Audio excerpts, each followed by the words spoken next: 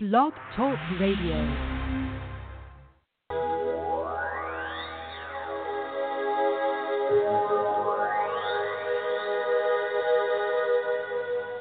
Hello everyone, this is ejmoosa and this is another episode of The Naked Truth.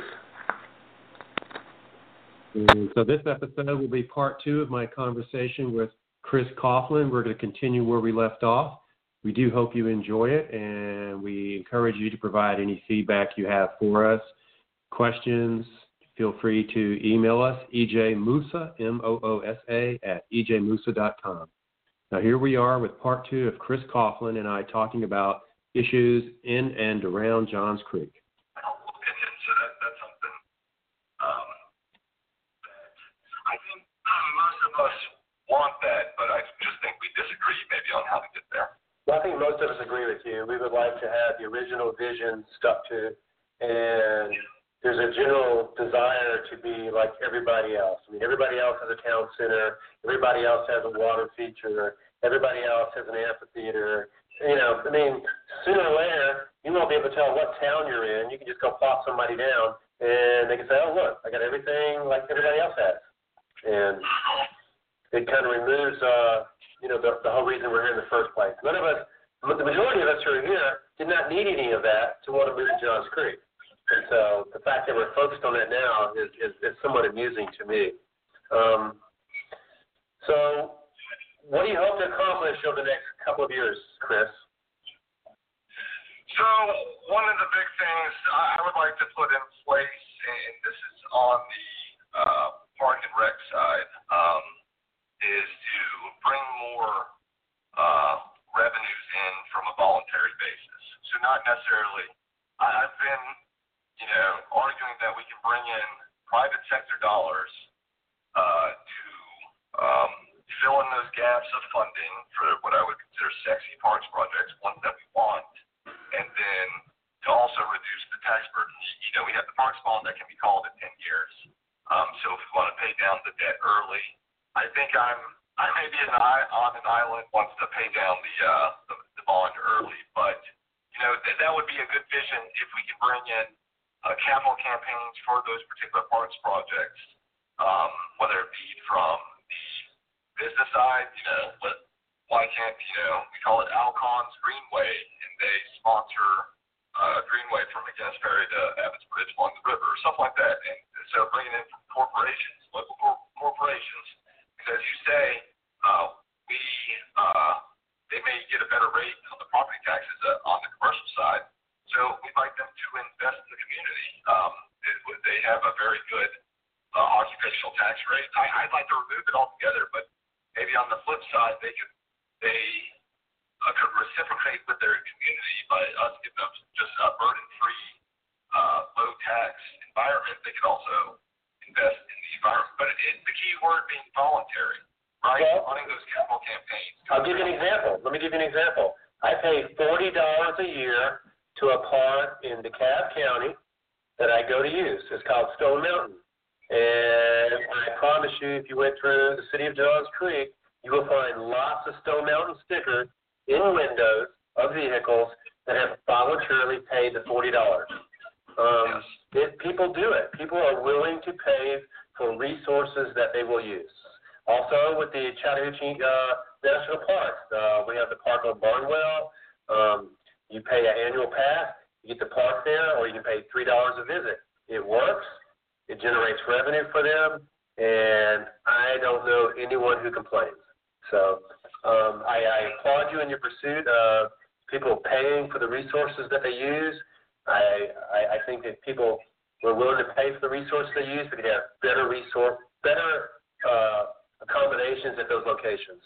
Because otherwise, you're always having to spend your money trying to raise money and figure out where the money's coming from. Think about it. $40 is almost 6% of what I pay in property taxes in Johns Creek. I do that voluntarily. No one has to put a gun to my head or send me a bill. So I applaud you for pursuing that. And that's, that's heavy on the parks and rec side. In regards to infrastructure or transportation, I want to expedite those T-SPOS projects that will have an effective result on congestion. specifically with the Barnwell-Holcomb Bridge. Those projects where there's an actual effective method, what we've said, hey, you got to pay higher taxes for us to do it now. I think we need to expedite these projects, make them a priority when they're a fit for the residents. I'd like us also to implement the strategies of filling those gaps in infrastructure for schools, areas, revising the policy to allow better pedestrian sightless access, even neighborhood vehicles. So creating a more walkable solution. And the thing about this, Safe Route to School is more than willing to partner with us to do walk audits and to help provide those infrastructure gaps. And those come from both voluntary sources and GDOT. So we pay taxes to Georgia. So where there's funds that are supposed to be appropriated to implement infrastructure for cyclists, pedestrians, and basically multimodal paths, I like to look at those policies, especially the low-hanging fruit. Right now, if you jump on your bike, Ernest, and ride down the sidewalk, you would get ticketed because I believe you're older than 12 years old, and I think that is a ticketable fine within John Street. So we got to well, do you happen to know, has City of Johns Creek written tickets for that purpose? I'm not sure, but I just know it's on our book. I know it's illegal. I also know it's illegal, but it's very confusing. I am a cyclist. I ride up and down 141. I wish they would sweep the bike lanes once a month as they're supposed to. I know they don't. But the problem is nothing is labeled. The Greenway, for instance, along 141 on the westbound side, is not labeled that it's available to ride bikes north and south. But if I found a police officer that was going to write an adult a ticket because he was on the sidewalk along with his child, I would say we've done a poor job with our police officers. The roads, as they are now configured, are not good for cyclists. And we keep talking about live, work, play, but even now with the plans to widen 141, they're going to get rid of the bike lanes. That is not what we want. Cyclists are the type of people you want to encourage to move into your community. They're high income, they're healthy, they make your community look vibrant. So, if the City of Johns Creek wants to pursue that sort of environment, they need to do it with full gusto. They don't need to get rid of bike lanes. And the truth is, we got federal dollars putting those bike lanes on 141. I'm surprised that now the objective is to eliminate them and put us curb to curb with 3 lanes of traffic. No, I applaud you. I do think that, here's one of the pet peeves I have. I've listened to, I haven't been attending city council meetings like I once did, but I listen and watch every single council meeting. There is no plan, design, capacity on 141, okay? There was design capacity when it was widened from 1 lane to 2 lanes, but since then we've added a tremendous number of traffic lights, and every time we added a new traffic light, we lowered the design capacity of that freeway. I know the mayor likes to speak about, he used to say 10 pounds of sugar in a 5-pound bag, now it's down to 7.5 pounds of sugar in a 5-pound bag. The reality is each intersection has a design capacity. What we learned during the Jacobs conversation last work session or the previous work session was that we don't have a traffic engineer. We have traffic light engineers. What's it going to take for us to get a traffic engineer that makes recommendations for specific intersections? Well, and that's what I'm continuing to bring up the point about the low-hanging fruit. So an intersection by you, I think you're passionate about getting that third southbound lane on 141 through the intersection of 141 and State Bridge to be a through and right instead of a dedicated right hand turn lane. They actually have video of you standing there watching how little traffic uses that right turn lane, and it could be utilized by southbound traffic, yes. And that's something that could be done in a couple days and with very, very low cost, with a high improvement throughput. What you estimated at 50%, we actually sent it for modeling, right? And then came back and it was 44% because of few right-hand turns. That's low-hanging fruit that we have to pursue. It's kind of Lane on McGinnis Ferry, those intersection improvements, you need to evaluate and tackle those immediately, in my humble opinion. Why aren't we? What's the roadblock? I'm not sure. I guess I think staff, we have too many goals and too little of a focus, I think, on what should be transportation infrastructure. But I thought this was the number one problem in Johns Creek. Everyone campaigns on the fact that transportation, traffic is our number one issue. Why are we not getting it completed? I don't know. That's where our new public works director, I spoke with her the other day, and we have high hopes. And it's just, I told her, I was like, this is the bane of the existence of Johns Creek. Everyone loves it here except for congestion. So I hope you know that I believe, I told her, on council, I want to be the ally for transportation projects that are effective. And so I'm not saying that every project we come forth with should be pursued, but I do think we need to put a highly dedicated focus on that. And I know again, I'm not a big fan that they brought this discussion on the beautification of medians and how we should maintain them. And I think, we put the landscape in place that needs to be maintained, but I think we're maybe putting emphasis. I don't give a damn about how it looks. I want us to pursue it. I want us to be breezing by it where we don't even have time to look at the aesthetics. Yeah, I agree completely, but I heard someone who talked about having standardized median width so that whoever's doing the right-of-way maintenance can do it in the most efficient methodology possible, right?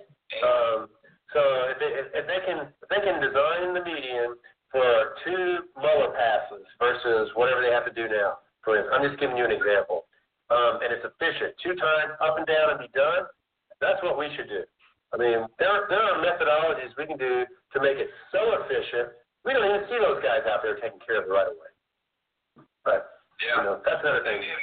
Unfortunately, I'm kind of viewed as almost an anarcho-capitalist in that regard, that when they're describing how medians look from a beautifully landscape median to what they refer to as a bankrupt community median. And I would argue that does anyone actually know the difference between the median on 141 that take a left on Old Alabama and the median from Old Alabama taking a left on 141?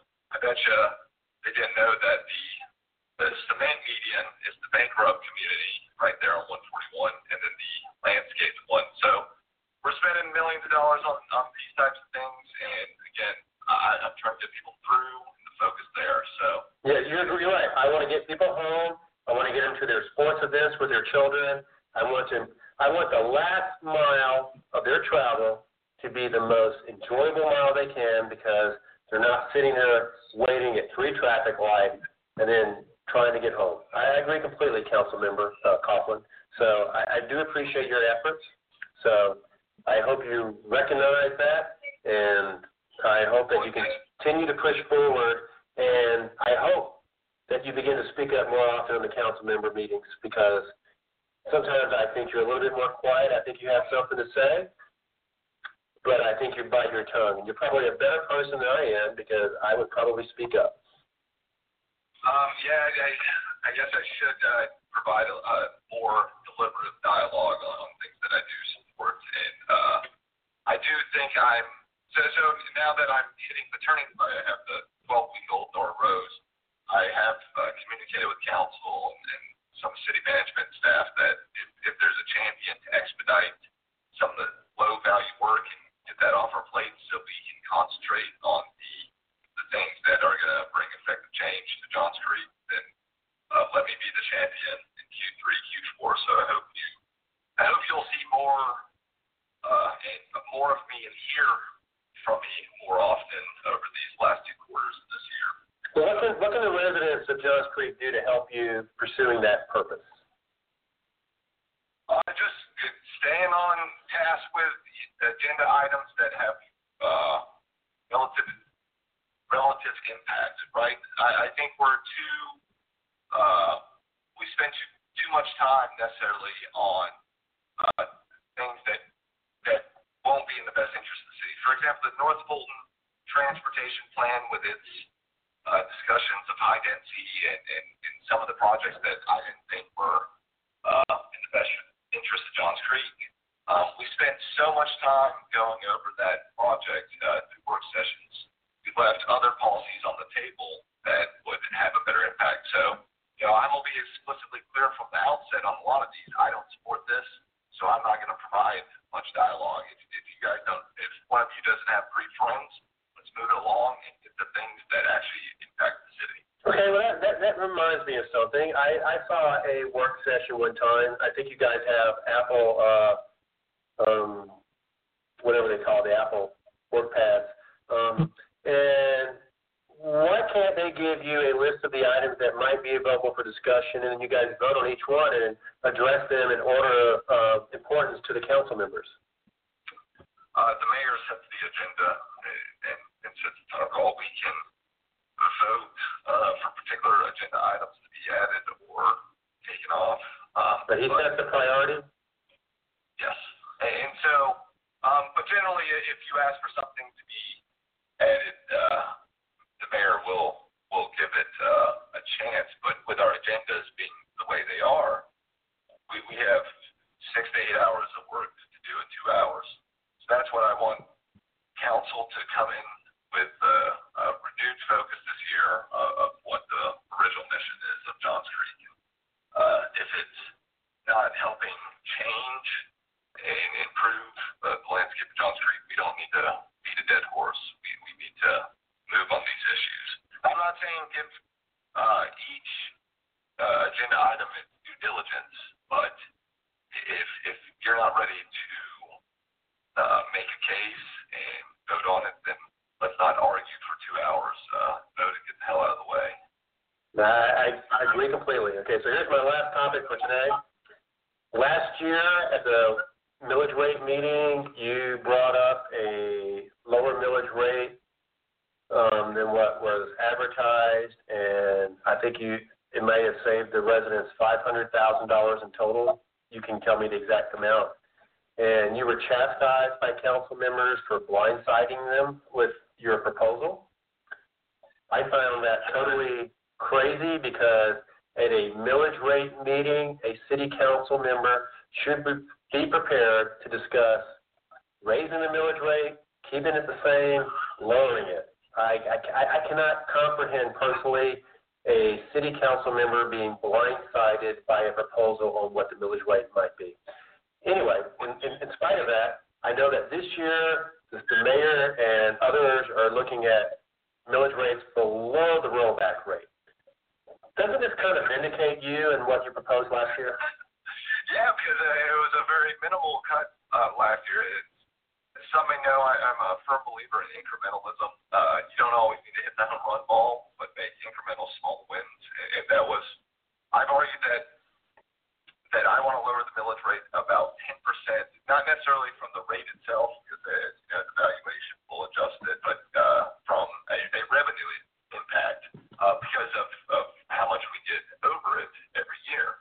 And so I've said that from my campaign outset, and so you should know to expect that I want maybe a small reduction every year until you prove to me that we need this revenue for particular expenditures.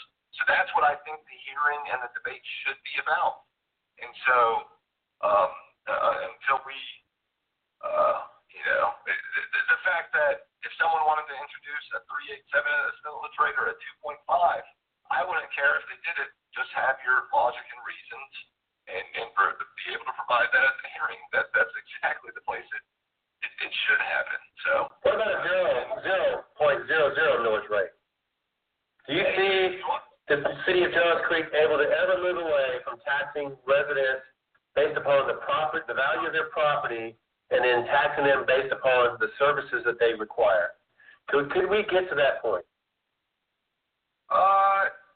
I believe it might be difficult, but if you can see from what we do in our sales tax revenues if we could maybe add another bit of consumption tax around the area, absolutely. So it would not, unfortunately, be under the total purview of local legislation, but if that's something we'd like to pursue, consumption tax are generally the best tax you want to use. So, and you see, we see what's driving some of the best revenue this year. It's all about the sales tax.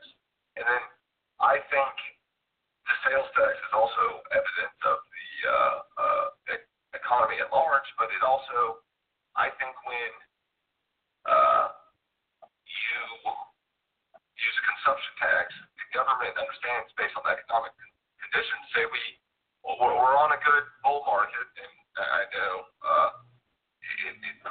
the valuations may not be there, so a recession may be coming.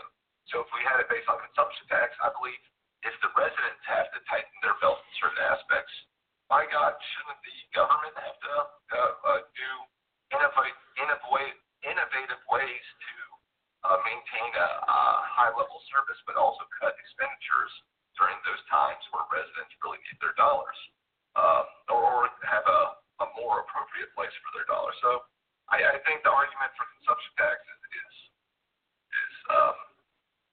definitely the route to go. Will we ever move there from a practical point? I doubt it, but I'd support it in a heartbeat. Well, I'm really glad to hear that, Councilman Coughlin, because my personal belief has always been that everyone should have an equivalent amount of skin in the game, and when everyone has the same amount of skin in the game, they will care about what the outcomes are, as well as how much more skin they're going to have to contribute. So those that are getting the free ride, they don't care. They will just use whatever resources are provided for them and run up the cost for everybody else. So I appreciate those comments. But I know from a philosophical point of view, you're facing an uphill fight. But you know what? It's a fight worth fighting, and I applaud you for that. So, well, thank you for your time, Chris Coughlin. I have enjoyed my conversation with you.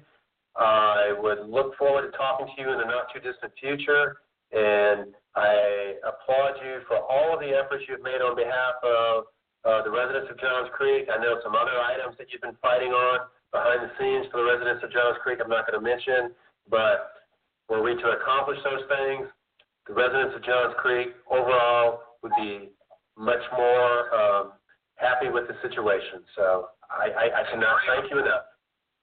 Amen. Well, thank you, Ernest Moosa. I know it's good talking with you, my friend. Good talking to you. I'll speak to you soon. So that wraps up our conversation with Chris Coughlin, City Council member for Johns Creek. We hope that you have found this conversation enlightening. Once again, I do apologize for some of the audio quality. This is a learning process for us, but we will get it mastered, and we will try to provide you some of the best content about what's going on in and around Johns Creek. If you do have any feedback, we encourage you to give it to us, ejmoosa@ejmoosa.com. That will get the emails to us. Thank you for sharing your thoughts with us, and we look forward to talking to you in the near future. Until then, this is ejmoosa and the Naked Truth.